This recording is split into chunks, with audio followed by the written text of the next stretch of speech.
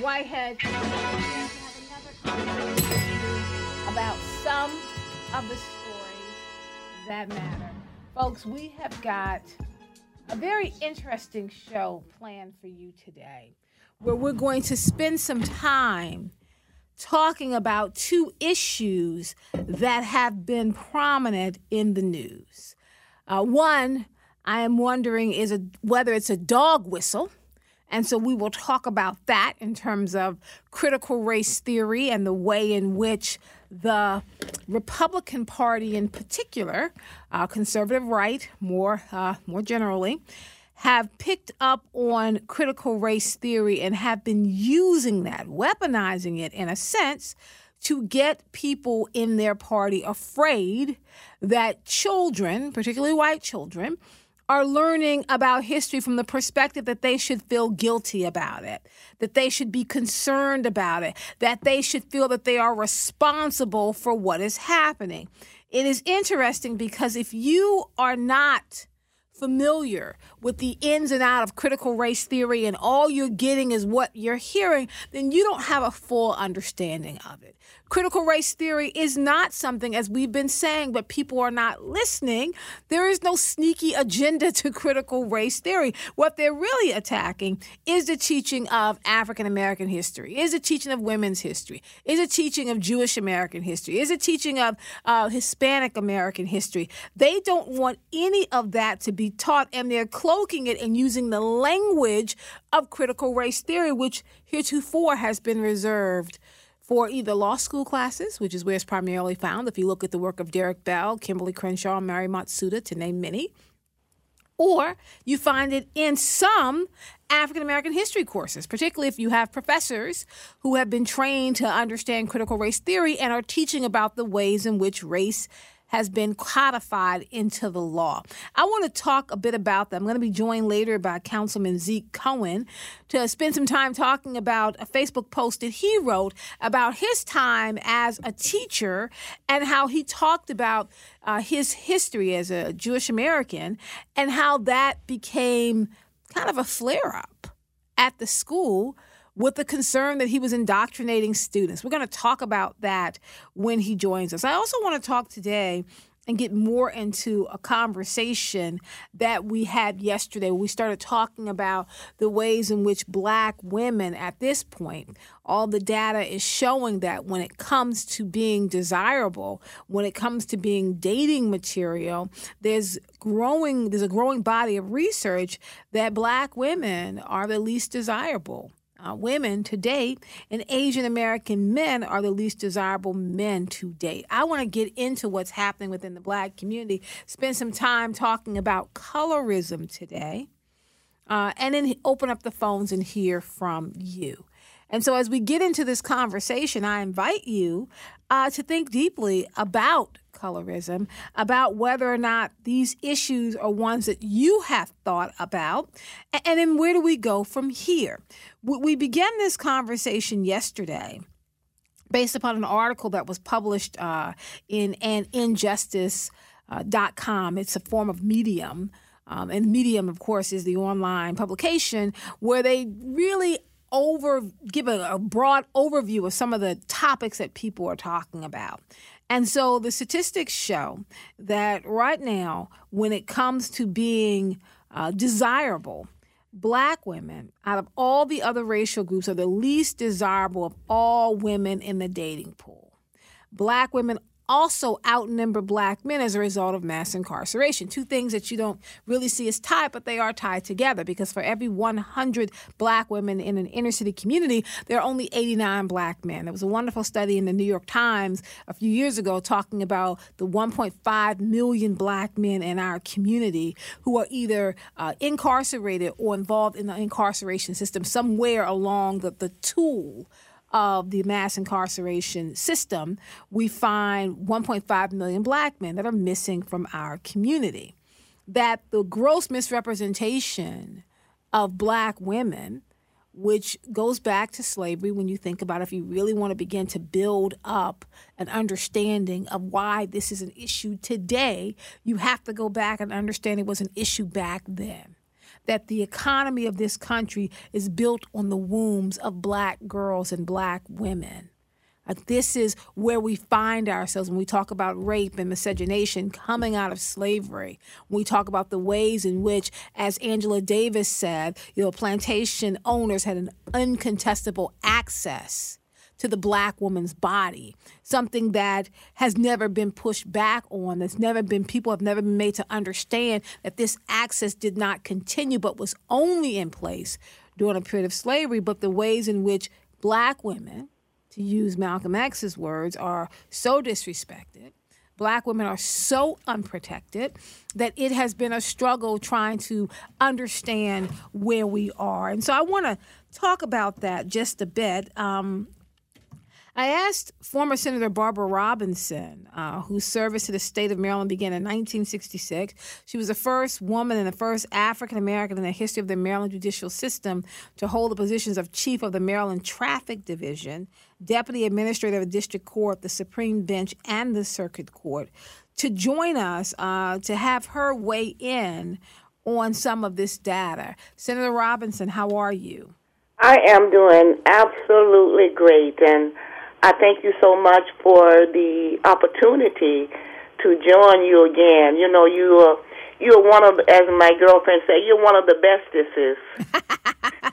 Thank you so much, Senator Robinson. I'm so happy to have you on here because you can give us some insight. We can kind of draw this long arm of history here. So this new data suggested black women, strong, aggressive, want to be left alone, waking up with an attitude. Black women are the least desirable of all women in the dating pool.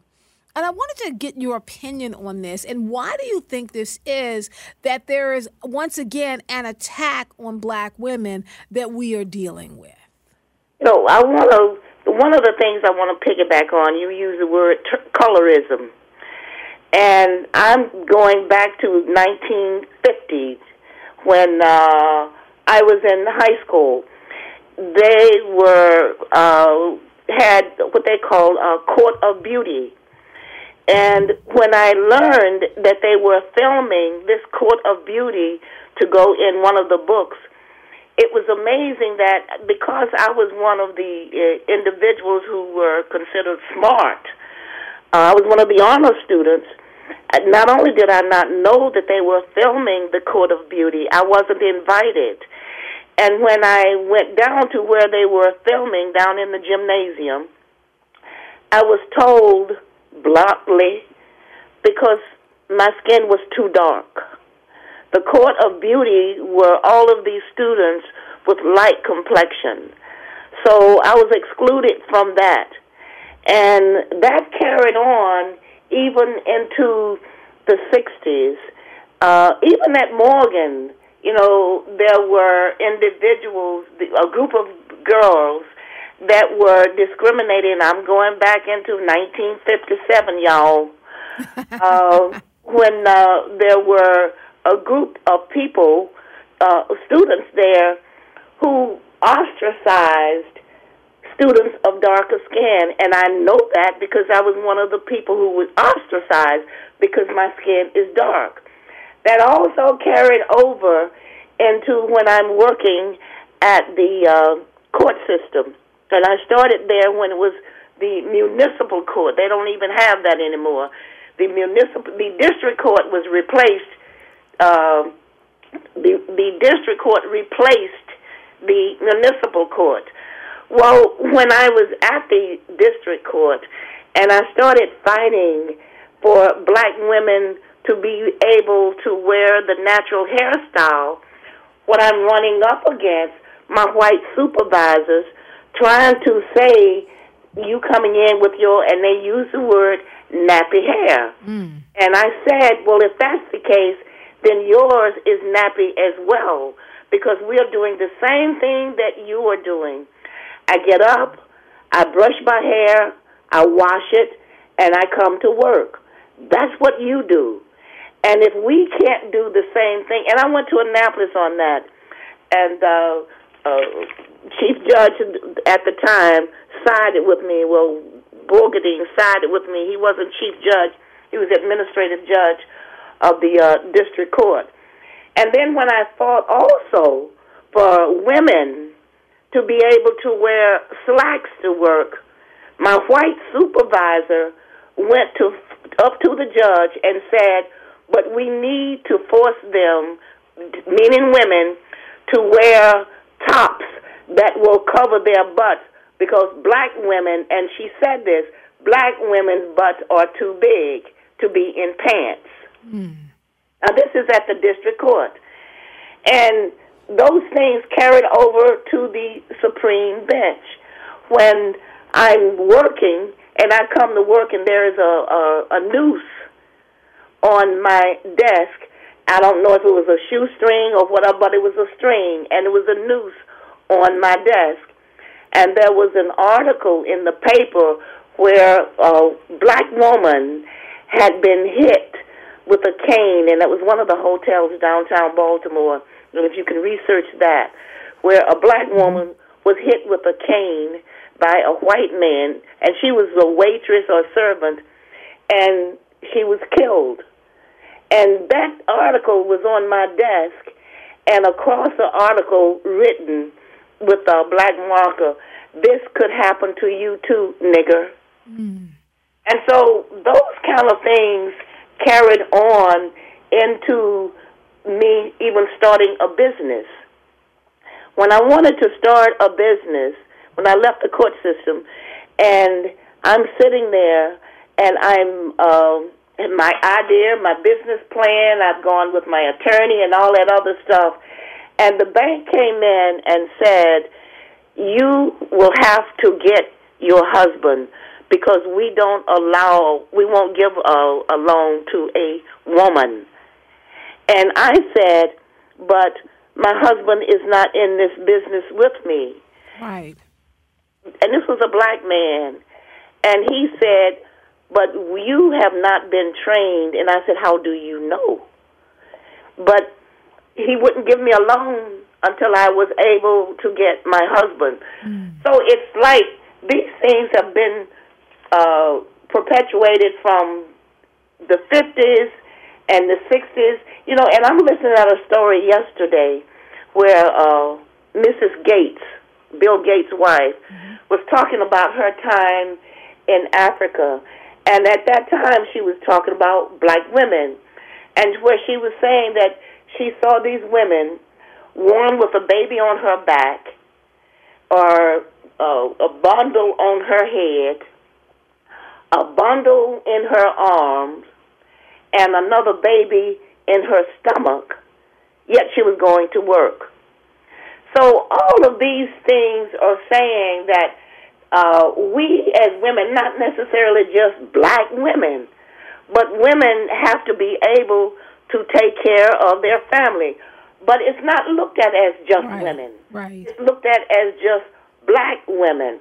Because I was listening to a program where this black man was married to this white woman, and this white woman was asked about this interracial marriage, and she was saying, well, no wonder black men don't want black women, because they are always angry. They are always arguing. And I submit that it is not a black woman that's always angry or always arguing.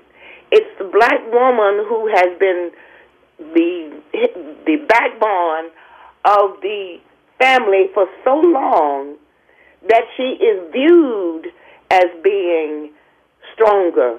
Right. Even when we have to defend ourselves, you know, I'm going back again in the 1960s, living in the projects, flag court projects, and I'm remembering how many women were in that projects that were head of household, because the men in the family were not there. They were either incarcerated or in the streets. And I can also remember being on welfare when the welfare people would come in, the social workers would come into your home to see if you were eligible to be on welfare. they would not give any of us, and I'm saying us because I was one of the women on welfare, Right. any money at all if we had a man living in our house. Now, rather than trying to bring back the family structure, Right. or trying to bring cohesiveness between the woman and the father of her children, it was like, if the man is in the house, we are not going to give you any money. Rather than trying to train these, if you need relationship training, then give that to the people. If you needed training in how to take care of your children, give that. Because women were so depressed.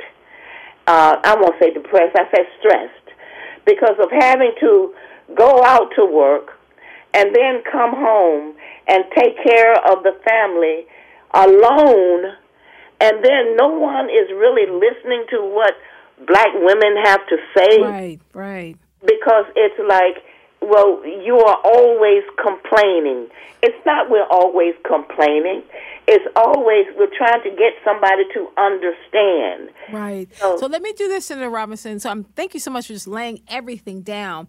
We have a number of people who want to chime in. We have a number of callers who want to join us. But let me just break down so that we're all on the same page here. Because I put colorism on the table. Senator Robinson has brought in racism and discrimination. Let me just define it for people, Senator Robinson, so everyone knows exactly what we're talking about.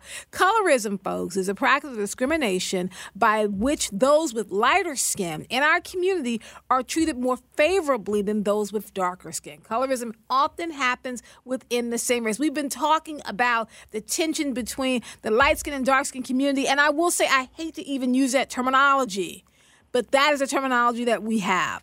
When it comes to racism, it's the individual, cultural, and institutional beliefs and discrimination that systematically oppresses people of color. That's either black people, Latinos, Native Americans, or indigenous people, and Asians. Discrimination is the mistreatment of an individual or group based on their social membership, regardless of their social power. So let's understand that black folks experience the most racism and the most discrimination, but when it comes to colorism within our own community, darker-skinned black women experience more discrimination and more colorism. And so that's what we really want to get into, and we want to be able to unpack that and the experience around that. And what does that mean as we go forward when we start looking at this data about the fact that if you lay down the percentages, that the highest percentage of women who are getting married, if they so choose to get married, the highest percentage, when they did this study here, when they just looked at the skin color, we found that it was higher for lighter skinned women. We're going to get into what that means. I want to invite Dr. Sherell McArthur to the table. She's based in Georgia. Dr. McArthur, thank you for joining us. Good afternoon. Thank you for having me, Dr. Kaye. Yes, you're on with myself and Senator Barbara Robinson. But I wanted to have you speak about this notion of colorism within the black community as it pertains to black women. Yeah, and I mean, it definitely impacts black men too, right? But one of the manifestations of white supremacy is the use of whiteness as the standard of beauty, and that's a global concept of beauty, right? Which is why India has the largest skin bleaching industry in the world. So when you have a group of people who have colonized other cultures the world over, then this just becomes one manifestation. And so what that looks like for black women, particularly darker-skinned black women, where our features are typically, generally not phenotypically in line or aligned with white features, then we begin to be a deviation from the standard. We become a deviation from the norm, and we are then mistreated and dismissed as unattractive or undesirable. So now with that, Senator Robinson, when we look at the data, and just to kind of let people know that there's some real research around this, because they have found that darker-skinned black women are given longer prison sentences than their light-skinned counterparts, that when it comes to pay scales.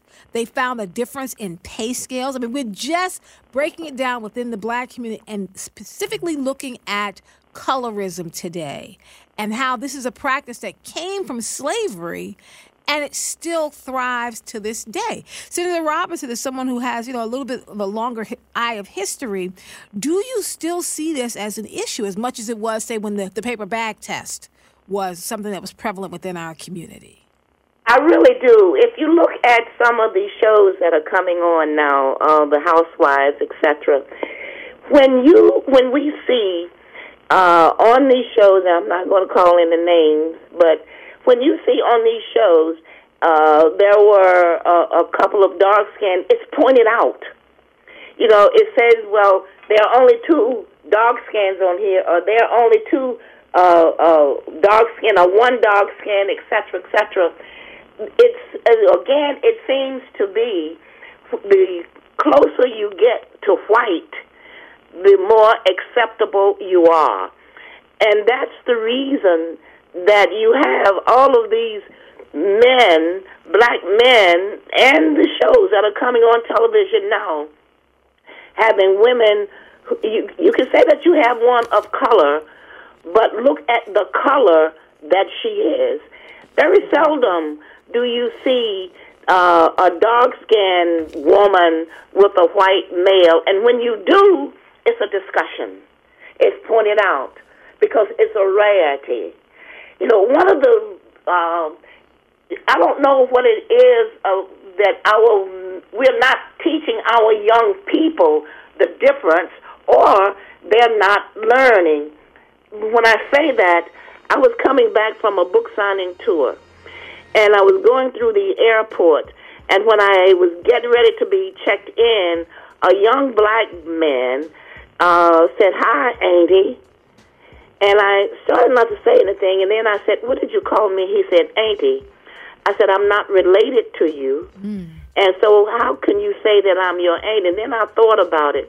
So I pulled him on the side, and I explained to him that I'm from Alabama, and white folks would refer to black women, especially dark-skinned black women, as auntie. We were not miss or never miss. It was always auntie. So that was derogatory.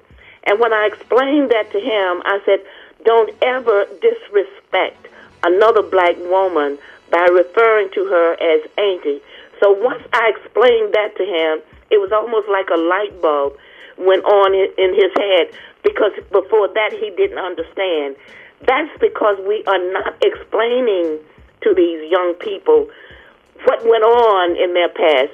When Senator we say... Robinson, I'm so sorry to stop you there. They're giving me a hard out. When we come back, we got to talk about that notion, because we've been doing that. I mean, we use that term auntie, talk about Maxine Waters, Auntie Maxine, Auntie Maya. I mean, I think it's something that we have to get into, Dr. McArthur, and we'll do that when we return. 410-319-8888. Join the conversation around colorism, discrimination, and racism within the black community. We'll talk more about it when we come back. I'm Shine Boggs, a junior multi-platform production major. I'm an intern here working at WEAA, and I believe the support that the station gives me is an essential to my development as a student and worker. Donate at weaa.org and call in at 410-319-8888.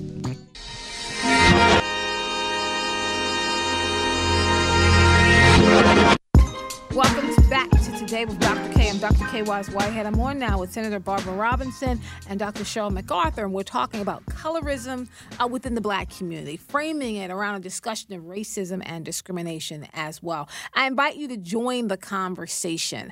410-319-8888. Are black women, or darker-skinned black women, discriminated against within our own community? I mean, the statistics came out in research that shows that black women are the least desirable women to date, and darker-skinned black women have lower rates of marriage than our lighter-skinned sisters. So I want to talk about that, and I want to talk to you. We have one phone call from Curtis from Baltimore. Curtis, how are you?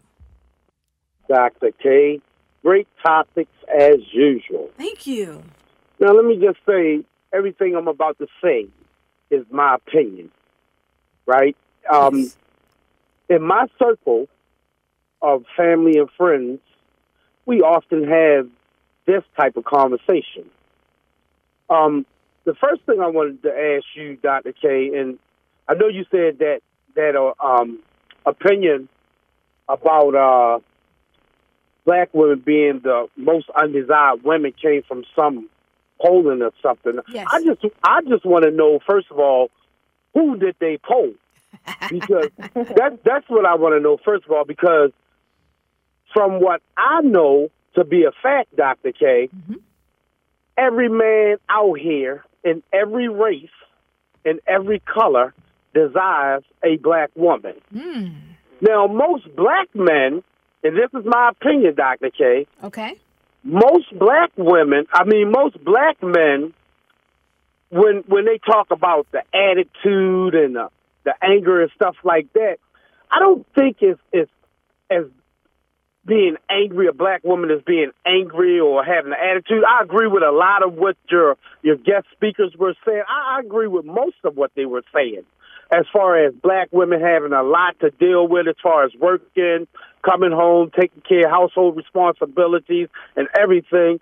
I think that black women are misunderstood. I feel like, I love my wife, my black queen, right? And I feel like she makes me a better man than I could have ever been on my own. And the last thing that I want to say to you, Dr. Kaye, that's discussed in my circle is we oftentimes discuss when we see a black woman with a European man, how could she or why would she, right?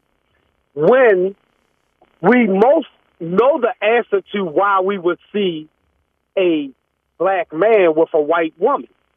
And this is my opinion, and I've heard several other men state it.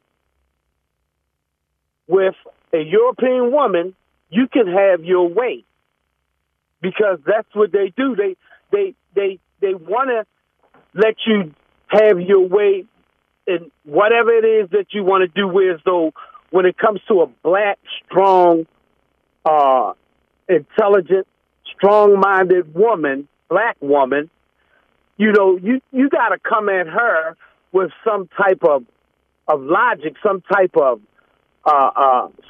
you just got to have it, Dr. Kaye. Okay. And I'm glad to see that black women out here, are strong as they are. I just wish more of our black women would be more strong, more independent.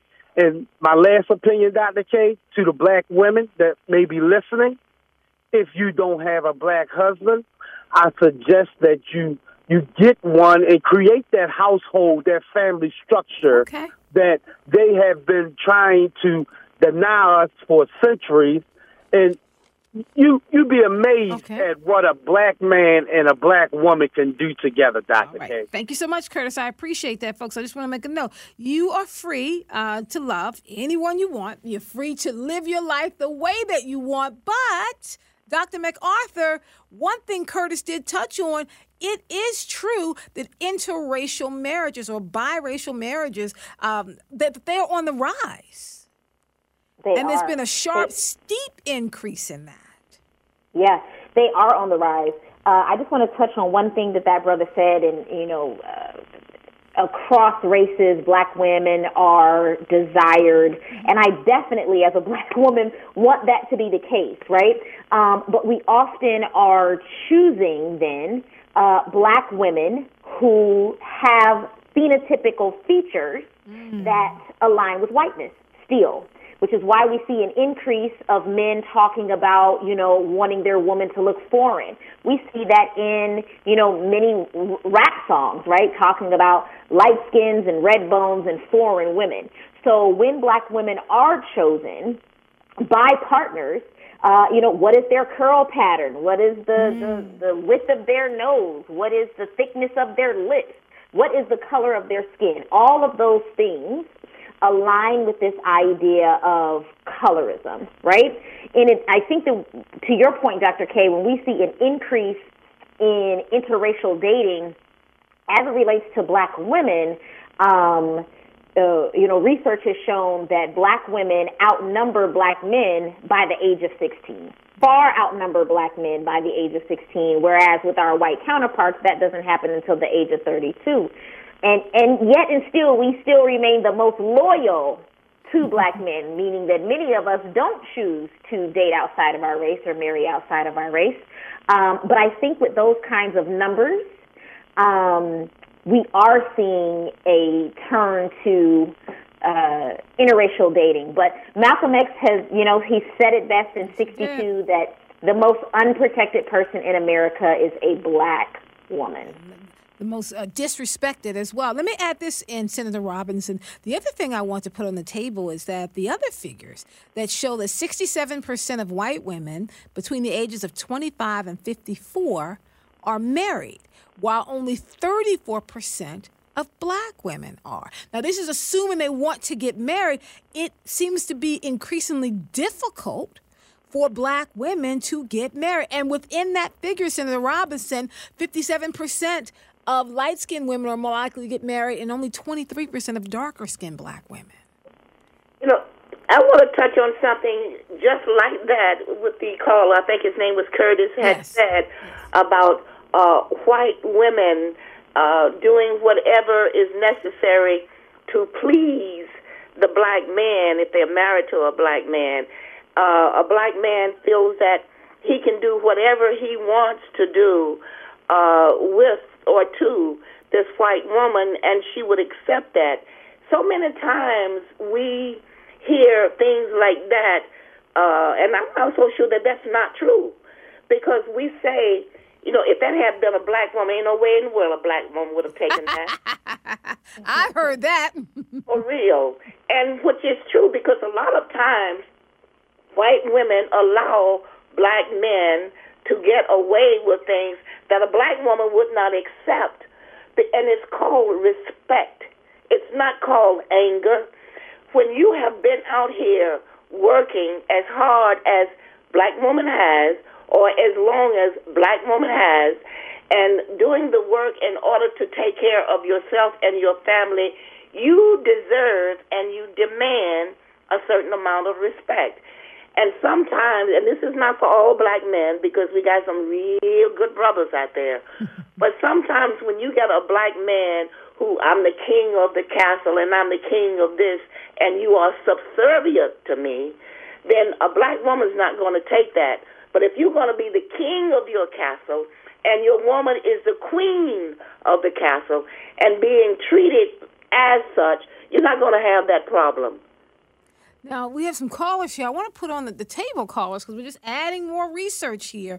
But there's a study that talks about the fact that there's an invisibility and dehumanization that happens to black women every single day. Yes. It becomes it's a psychological harm that's created against us. It's a material harm that's created against us. That black women are injured psychologically, emotionally, on a number of bases throughout the day. And when we respond, Dr. McArthur, we are then the angry black woman. Right. We are then the black woman that can't take a joke. We are the black woman who wants to be seen, rather than having the space, as our white counterparts have and our Asian American counterparts have, to just speak up for ourselves and not take it anymore.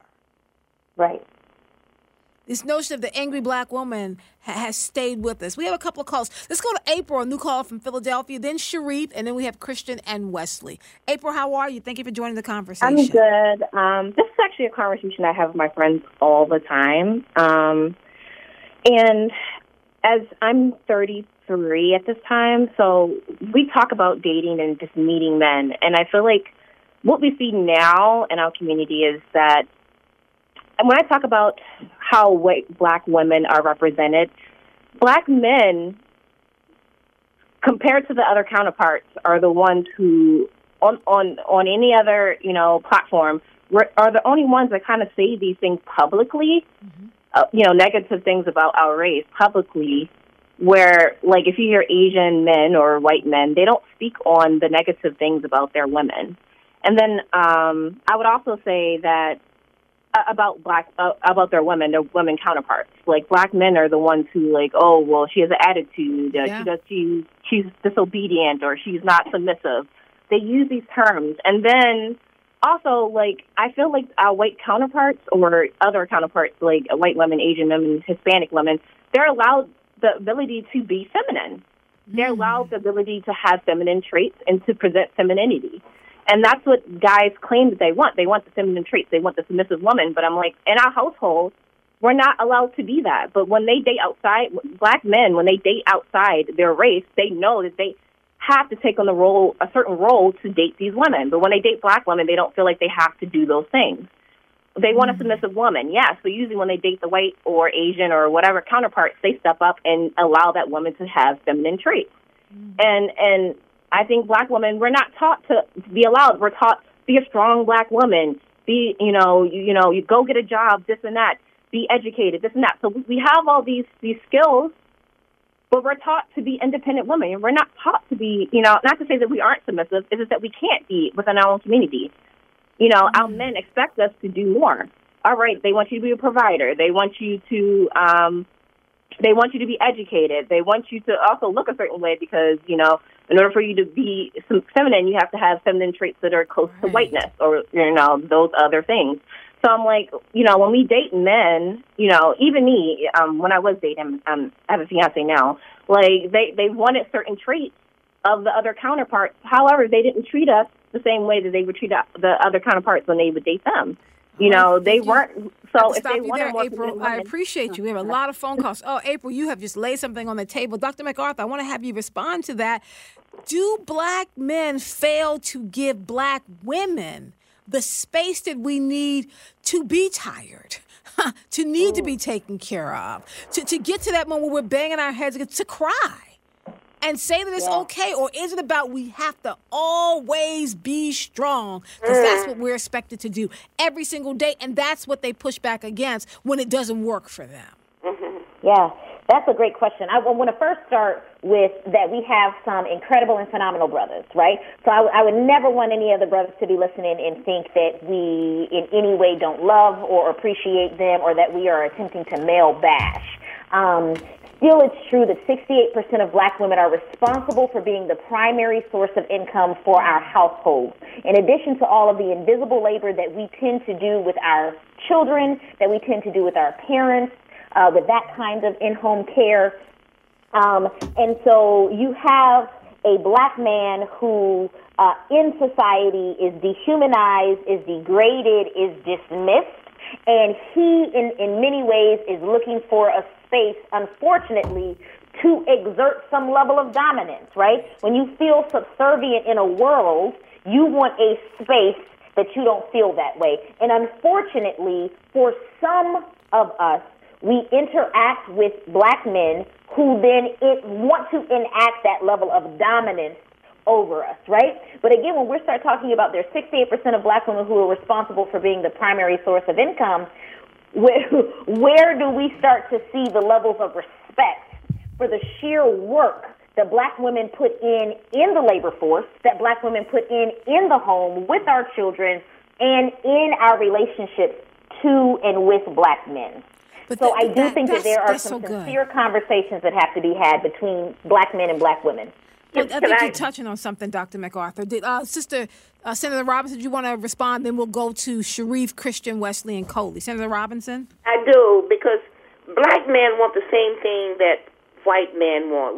They want nice homes, they want nice cars, and money for the children to go to college, etc.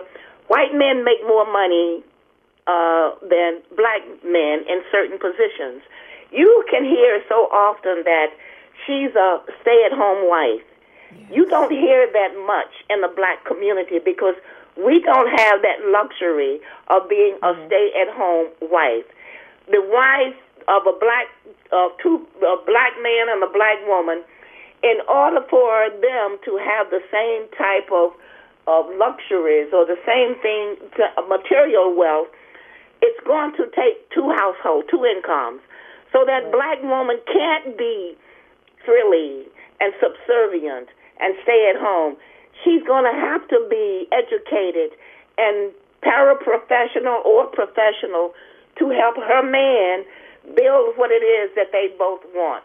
So that being said, when that black woman is out there in the world, she has to be strong professionally, educationally, mentally, psychologically, where that white woman does not have to do that. She can stay at home and be taken care of by this black man who, in some cases, the white woman is bringing to the table money also. Family money. So let's open up. Folks, I want to put a book on the table before I go to the next caller for people to really look at this. There's a book that was edited by Gloria Hull, Hull, among others, called All the Women Are White, All the Blacks Are Men, But Some of Us Are Brave. When it talks about this double portion of invisibility that black women are dealing with. Let's go to Sharif, a new call from Baltimore. Sharif, how are you? Welcome to the conversation. Yes, this is a conversation I think that is, much needed within our community. And I think when you have a situation, mature people have mature conversations. And as we mature as a people, I think that, we'll find that, this conversation really has to take place within our households, within our schools, within our religious organizations, because we also have to beware that there are forces that are trying to pick and choose who has value in our community.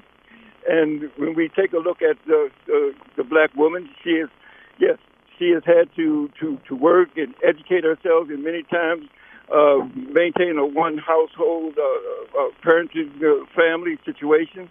And there's no cooker cutter method to this problem. We have to be able to speak to this problem on many different levels.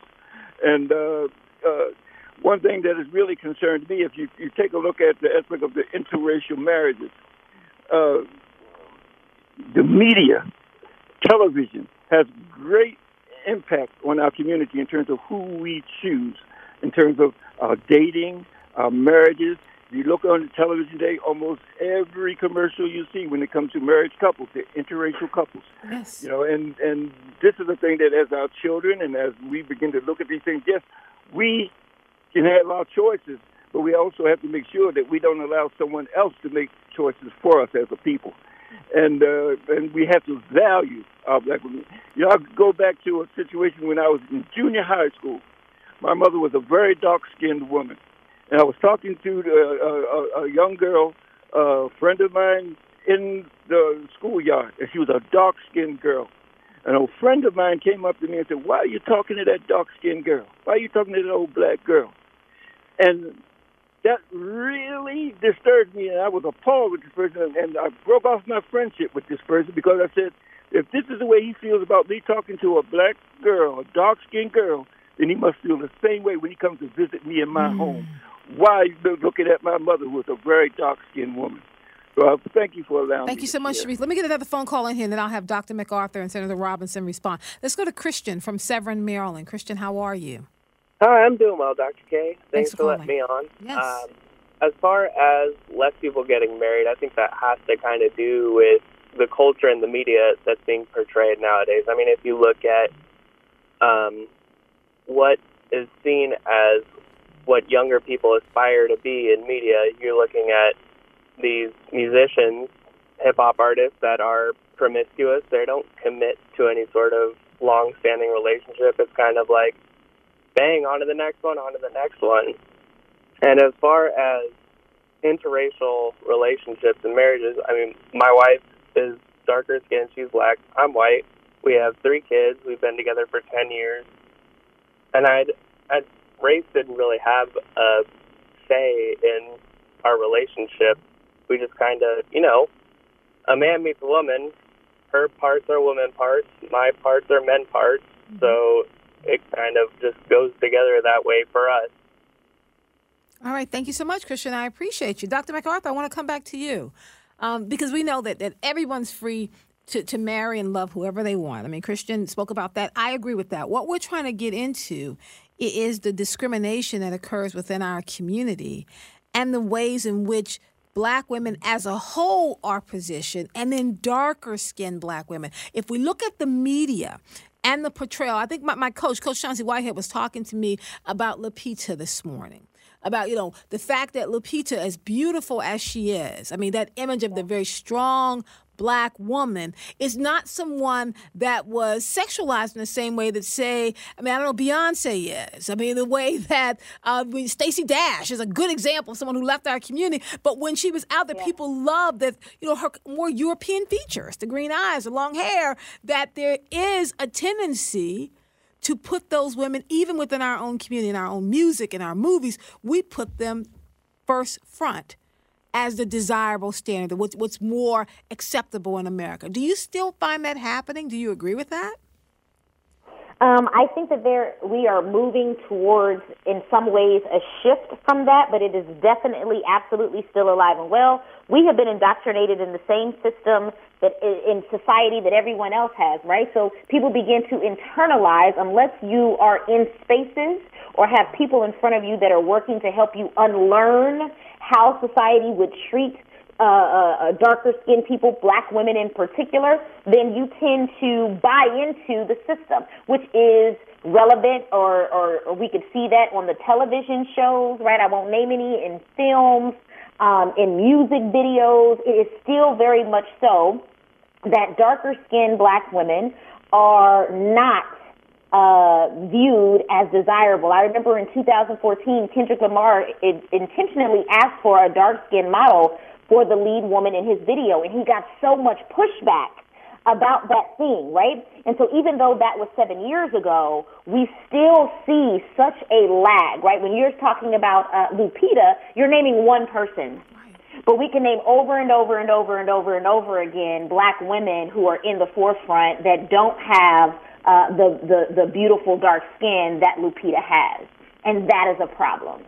That's actually a good point. Because if you add in Senator Robinson, we know that in terms of that intersectional discrimination, you add in being a dark-skinned Black woman, and then we start talking about discrimination around weight, because that comes into play as well. The ways in which we have darker-skinned Black women who are heavier, that's always kind of the mother, but always the butt of the jokes, too. Right. That's right. And, I want to also, Black women in business. I can remember when I first started in business, in the healthcare industry, there were over 200 healthcare providers in the state of Maryland, and there were only 3 of us at that time, Black women, that had gotten these lucrative contracts. And the state attempted to make us merge into one business rather than having 3, and they used that the guy that was giving the money to the Black businesses said, those niggers are making too much money. So when I, as a Black woman, stood up and said, no, we all have been working too hard to be where we are and who we are, I was considered a radical, a racist. Not racist, radical, and a militant, and a troublemaker. And that's when the government started trying to force me into bankruptcy because I didn't know my place. And that's what's happening with a lot of Black women when they see injustice being done in situations. Sometimes they are afraid to speak out because they will be intimidated or attacked. Now, I write about that in the book that I have coming out now, and it's called Because I'm Black.